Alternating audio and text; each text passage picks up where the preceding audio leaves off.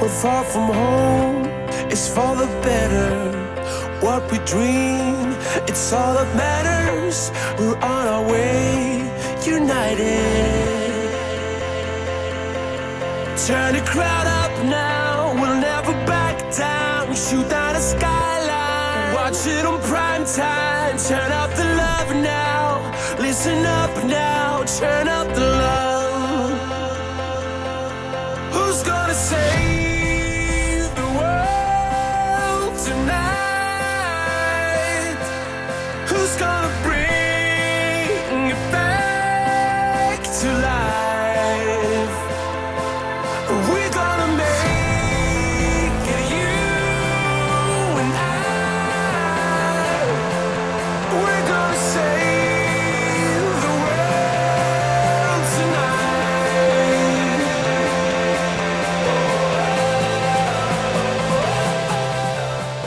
Chapter 4. Stars! Stars everywhere! Bright white points that burned with a steady light. And closer. So much closer. Huge, sky-filling cauldrons of blazing hot gases. His voice was in our heads now, reverberating through our bodies. Huge and sad. I wanted to stop him, to stop his destruction. He wanted to eliminate me.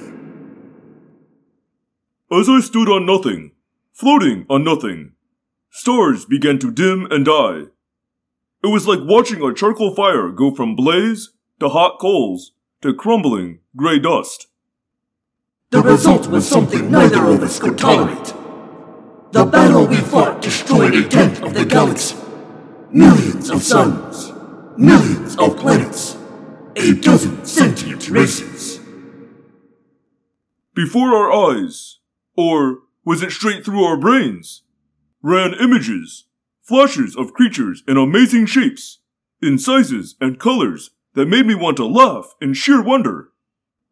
I saw monstrous mammals and tiny insects, species that lived in the sea, and others that floated on air. And one by one, they went dark as their suns. A dozen sentient species, and more who would have achieved sentience, all destroyed from nothing. But Kryak was damaged as well. The fabric of space-time, the software, as you humans would say, the software that runs the galaxy, was damaged, twisted by the sudden explosion of our power. Once again, I floated in that eerie n-dimensional space, the space beyond space, where inside and outside were meaningless terms, where I saw the back as easily as the front, the heart of things as easily as the surface, the core of planets as easily as the crust. I saw what seemed like threads that could crawl back inside themselves, disappear and reappear, twist and ravel and braid, in insane complication. All Kryak's knowledge of space-time was now shattered. The few threads he had gathered to him were yanked from his grasp. Millions of years of effort wasted. We fell back from our test of wills, our war. I was in normal space again, with guts and cores and threads, all back where they should be, twisted up and hidden beneath the surface of things. We knew then, Kryak and I, that we could never make war again. Not open war, at least. The conflict would have to be carried on by different means. No longer a savage battle. Now it must be a chess game. There would be rules, limits. Floating across our field of vision, like distorted TV pictures, were flickering images of our own interactions with the Elemist. The times he had played a role, though never a controlling one. When he had shown us that we could escape Earth and live on a sort of game preserve for endangered humans. And when he had used Tobias to help some Hork-Bajir escape to found a free colony. And when he had twisted time to return Alfengor from his happy life, hidden as a human, to a world of struggle, pain, and ultimately death as an Andalite warrior. Alfengor, who was Tobias' true father, and the one who had given us our powers. Each time, we saw the Ellimist limiting his involvement, refusing to do a billionth of what he could do. Earth is part of our game, Kryak and mine.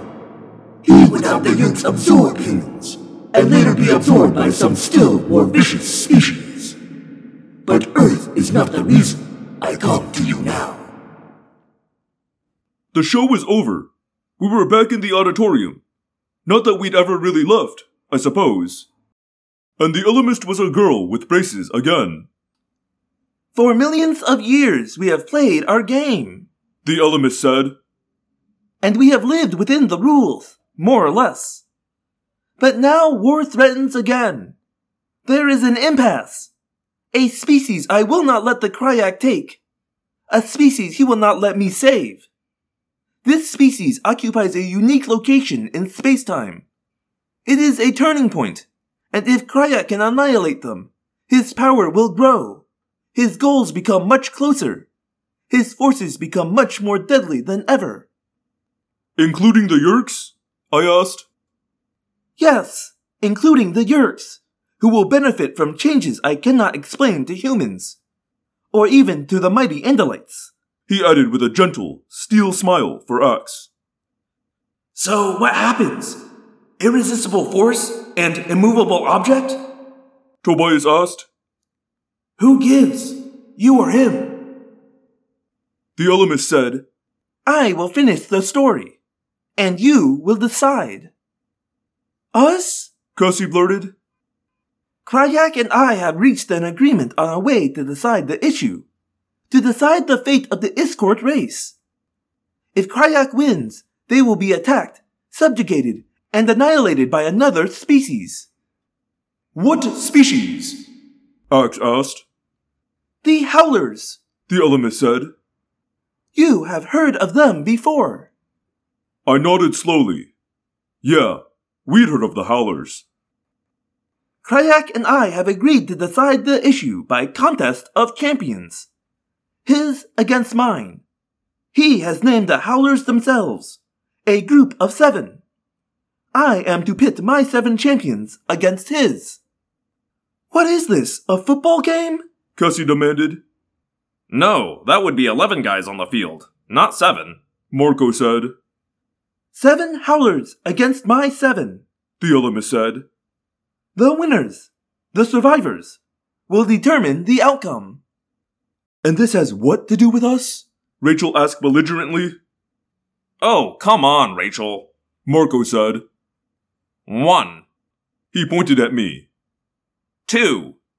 He pointed at Rachel. 3, 4, 5, 6. He pointed at Axe, Cassie, Tobias, and himself. That's 6, Cassie said.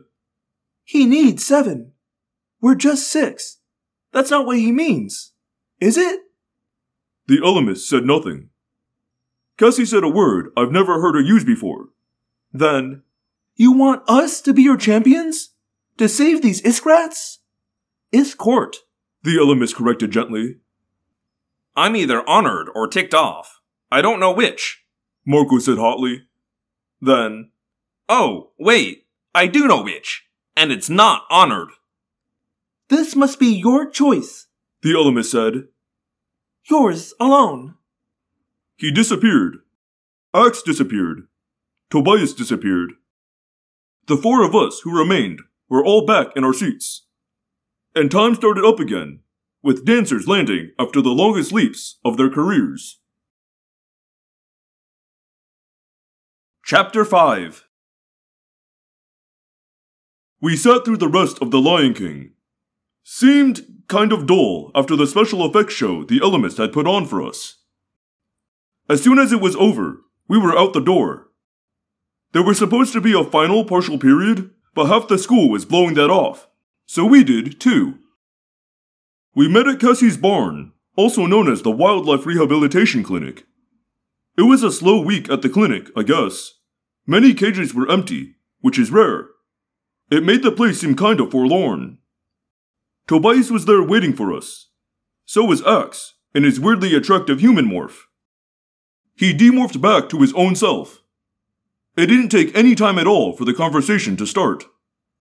This is nuts, Marco said as soon as Tobias assured us that no one was lurking within earshot. The most powerful creature in the galaxy, a guy who could make Earth disappear by just thinking about it, needs us to fight his battles for him? Like we don't have enough to deal with? Rachel agreed. The only possible reason for doing this is if it helps us in some way, Ox said. Enlightened self-interest. I think we have that, Tobias said. The Ellimist has helped us before. Rachel shot him a dark, angry look. He's tricked us before, too. Told us one thing and done another. We know nothing about him. We don't know if the Ellimist is one guy or more than one. Half the time he says we. Then he says I. So why is he the Ellimist? He jerks us around whenever it suits him, and he tells us squat. I knew what she was talking about. Tobias had thought the Ellimist would return him to normal. Instead, he merely gave Tobias back his morphing powers. But that had not been a lie or a trick. Not really. He'd promised to give Tobias what he wanted. He had. It was Rachel who couldn't accept that Tobias had chosen, and still chose, to remain a hawk. Why does Howlers sound so familiar? Cassie wondered. I know I've heard it before. It was the Howlers who destroyed the Pemalites, creators of the Chi, I said. That's who we'd be going up against. 7 of them against 7 of us. 7? I count 6. Marco pointed out. I think I know who our 7th would be, I said. Marco rolled his eyes. Eric? Payback, I explained. Who else would care as much about hurting the Howlers? Marco barked out a laugh. He can't fight. He's an android programmed never to hurt anyone. He'd be dead weight. And why are we talking about this like it's time to choose up teams? We hurt this Kryak. We hurt the Yeerks, Tobias said. The Ellimist loses. We lose. Wait a minute, Tobias, Rachel said. You know I don't run from a fight. To a fight, maybe, Marco interjected. But are we supposed to believe we're the Ellimist's only choice here? That there's no one else in the entire galaxy who can go pound on these Howlers? Why us? Yes, Ox agreed. Why us? Why not 7 battle-trained Andalite warriors? This, of course, turned Marco around. Excuse me? Like Andalites are better than we are? What are we, wimps? Me and Gorilla Morph. You as you. Let's go. Let's see who kicks whose butt. Yeah, that would be the sensible thing to do. You two, fight, Cassie said dryly. Okay then, Marco said with a leer. Forget me and Axe. You and Rachel, both wearing bikinis. Rachel calmly stuck out her arm and grabbed a handful of Marco's hair. What was that you said? I must have not heard correctly. I refuse to answer on the grounds that you may tend to snatch me bald. Rachel let him go. I'm starting to see Rachel's point, Tobias said. Why would the Ellimist ask for help from this clown college? Could we win? Cassie asked. That stopped everyone. She stepped into the center of the group. Could we win? Could we save an entire sentient species? And maybe help ourselves, too? Maybe weaken the Yeerks in some way only the Ellimist understands? Seems to me that's the question. I mean, you know, I'm not Rachel. I hate fighting. But the Ellimist put an entire race on the scale. An entire race. Maybe millions. Maybe billions. And we're here asking ourselves if we should? How do you not at least try? Escort? Marco jeered. Now it's our job to save Escort? What is an escort? He looked at Axe, hands apart, questioning. Axe shook his head. It's a habit he's picked up from us. Of course, he does it while holding his stalk eye still, so it's a bit different. I have never heard of the escort. Normally, on big issues like this, I don't push my opinions out there. I'm supposedly the leader, but to me, there are times when the best thing a leader can do is let others work things out for themselves. But I had to say something. I think there may be something else going on here, with the elements choosing us. Everyone stared at me. Marco narrowed his eyes. The elements said something about you seeing this Kryak. I saw him. When the Yeerk died in my head, I saw him. And he saw me. And since then, I've had dreams. Dead silence. I wished I'd kept my mouth shut. Look, dreams are weird. Like, who knows if they're ever real? But these feel real. And in the dreams, I see him. Kryak.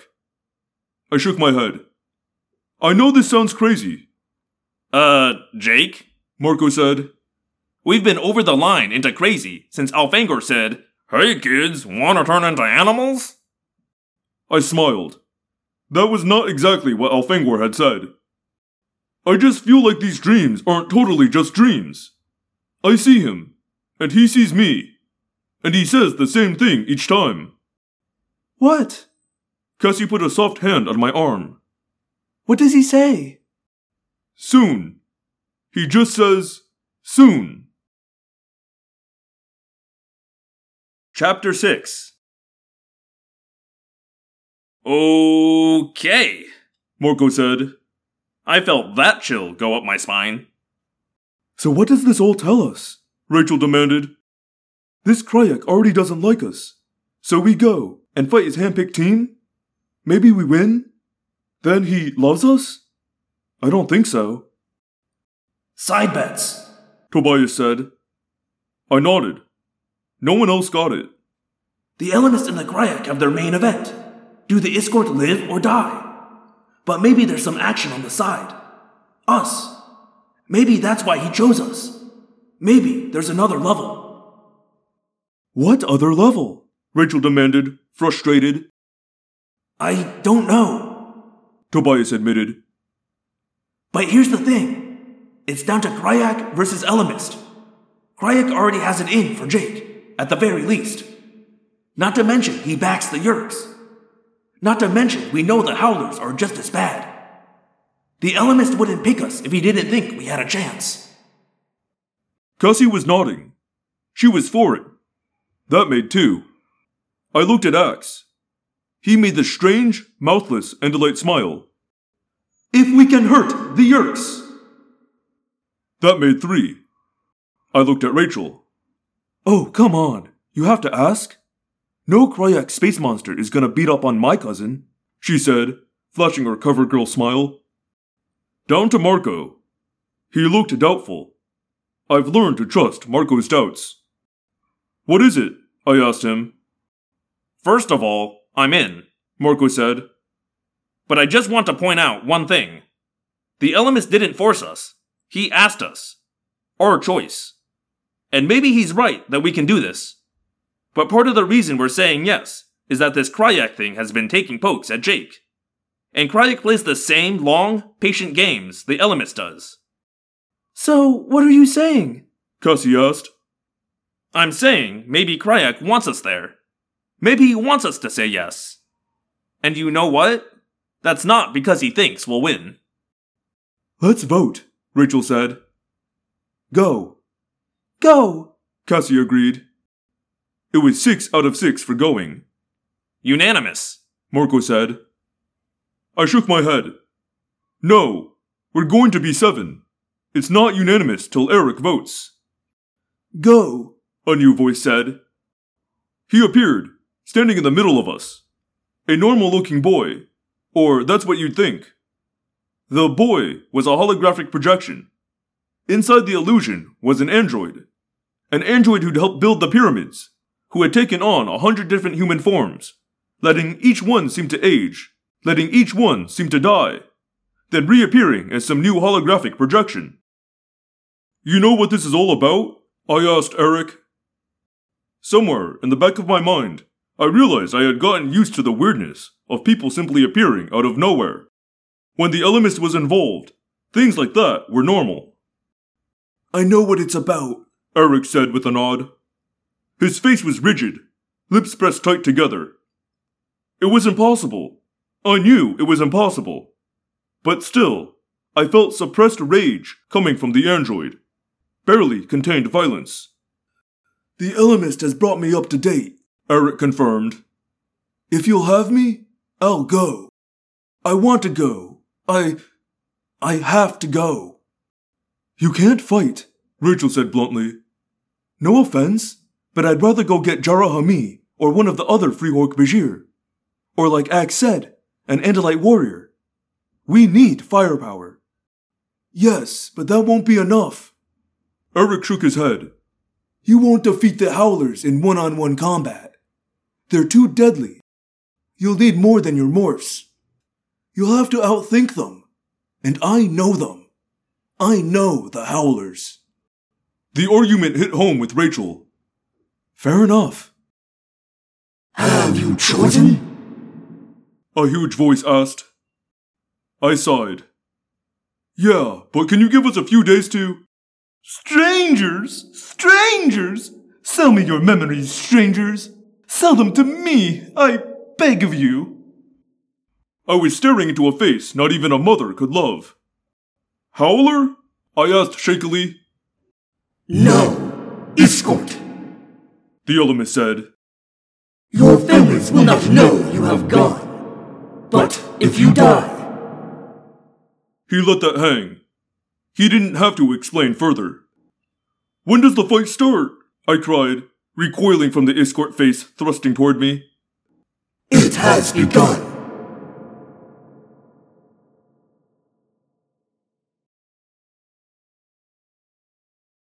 Hello, Phantomorphs, and thank you for listening to another episode of Audiomorphs, the Animorphs Auditory Experience. As always, this is your host, Daniel. And we're in it now, huh? They just, bam, teleported. I gotta say, much more pleased with my Ellimist voice this time around.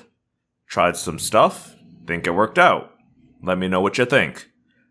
But other than that, I have some messages.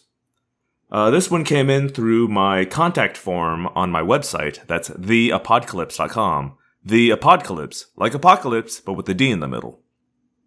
And it is from Tony, who writes in and says, this one's a bit long, we're going to have some discussion here, so strap in. Dear Daniel, while listening to the David saga, I had a thought about David's character that gives him a bit more nuance than just David bad. Now, I'm not trying to say that David is a great chap and his choices were right. They weren't. But I think it makes the story more interesting when you consider characters in a more complex way.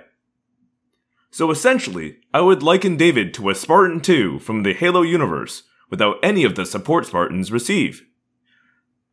In case you aren't familiar with the Haloverse, in the Haloverse, humanity has expanded to the stars and is united under United Nations Space Command, the UNSC. The UNSC launches a program to develop super soldiers, the Spartan 2s. For this program, children are kidnapped and with genetic enhancements and power armor made into super soldiers.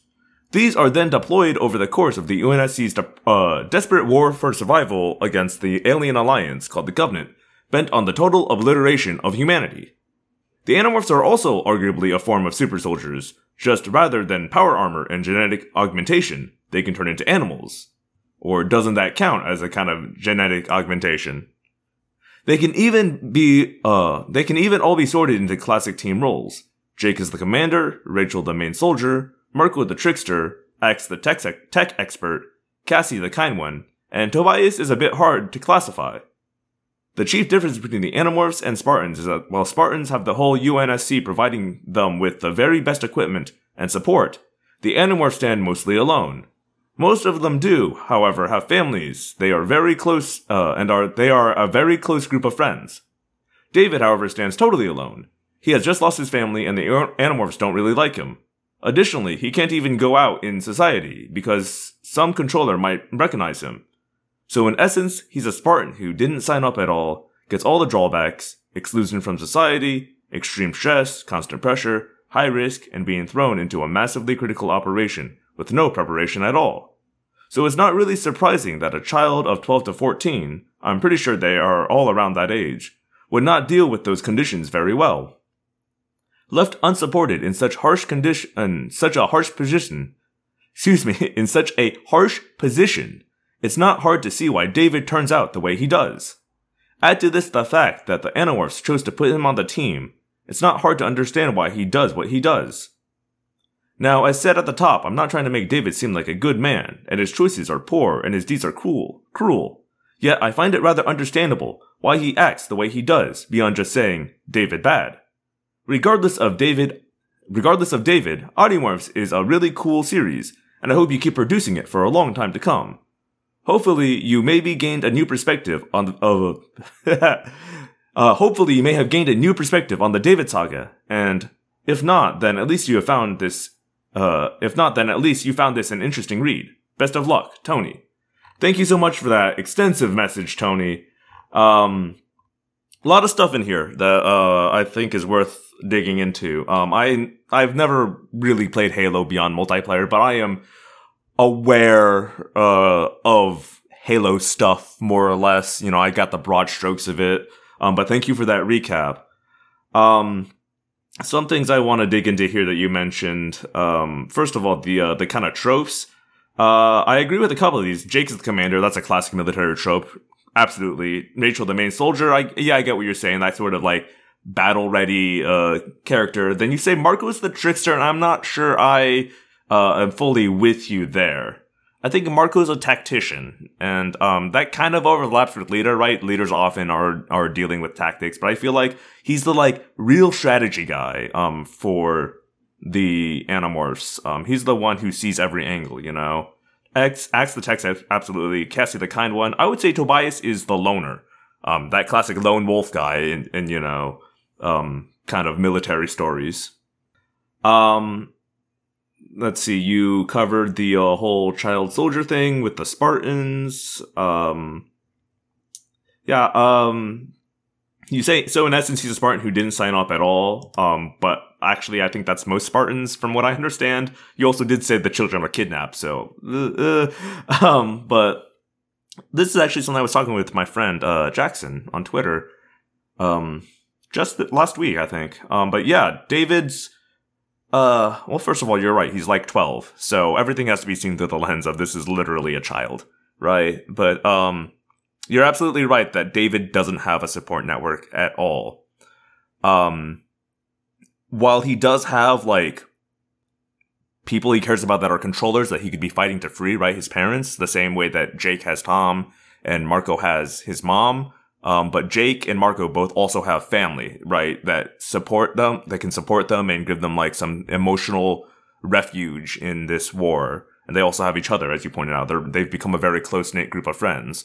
So yeah, David's coming in here as an outsider and then immediately put into a soldier hierarchy too, right? He's not just getting to know these people. He's immediately having to take orders from Jake because they're on a mission. This is a mission they can't put off. And so he's had to immediately kind of become the bottom man in this group, which is alienating. You're right. And then, you know, he's going through this like very traumatic thing. His parents have been taken from him. He's living in a barn. He has no home. He can't sleep indoors. He's 12. He can't sleep indoors. He's eating whatever Cassie can sneak him. Right. He can't even go to McDonald's. He can't watch TV. At 12 years old, he misses his parents, you know, he doesn't have any friends, he's very alone, he's very isolated, and then, where was I going with that? Wow, sorry, I totally lost my train of thought. Oh yeah, and then, he's going through all this, and then everyone around him is saying, that's not important right now, because, realistically, it isn't in the terms of the stakes of this war. This is more important than David's individual thing, right? It's more important than any of their individual things. But David hasn't bought into this war yet. He still believes, you know, like the Yeerks can be bargained with. He wasn't told by Al Fangor the stakes of this war. So he just doesn't buy it. And so, yeah, I think his actions are very logical. He's still a bit of a snot-nosed brat, but, you know, we were all 12 once. It's a difficult age. I've never thought David as just David bad. I think that's what K.A. Applegate does really well, is that she takes complex people and puts them in an approachable way for 9 to 13 or whatever the age demo for this series is. But she's never reductive about it, right? She always treats it with respect. And really treats these as real people. It's never Saturday morning cartoon, as far as the characterization goes. Sometimes the plots get a little bit there, but the characters are always very, very real. And I think that's why this series has had such staying power, and why people discover or rediscover it and are really drawn in, is because these are very well-written characters, even the bad ones. Visitor 3 gets a little Saturday morning cartoony, but, it is a children's book. Thank you so much for giving us all those thoughts, Tony. Appreciate your message. If you have any Halo hot takes for me, please write in. And we got one more shorter message now. We won't be going as in-depth with this one, but it's still very nice. This one was sent in through the Gmail. That's audiomorphscast@gmail.com. It's from Scout. And it reads, "Hi, my name is Scout. About a year ago, my best friend Adrian started getting me into the Animorph series, and we'd spend the weekend snuggling her dog, baking, and listening to your podcast, Audiomorphs. I'm still listening to them. Right now, I'm on book 16, about to be book 17. I listen to the books when I need to decompress or relax, and it's really great to come back to such likable characters. I wish I'd read these when I was younger, but now I am. And you're part of that wonderful journey of reading new stories and thinking about the themes within them. Go you!" No, go you, Scout. Thank you for writing in.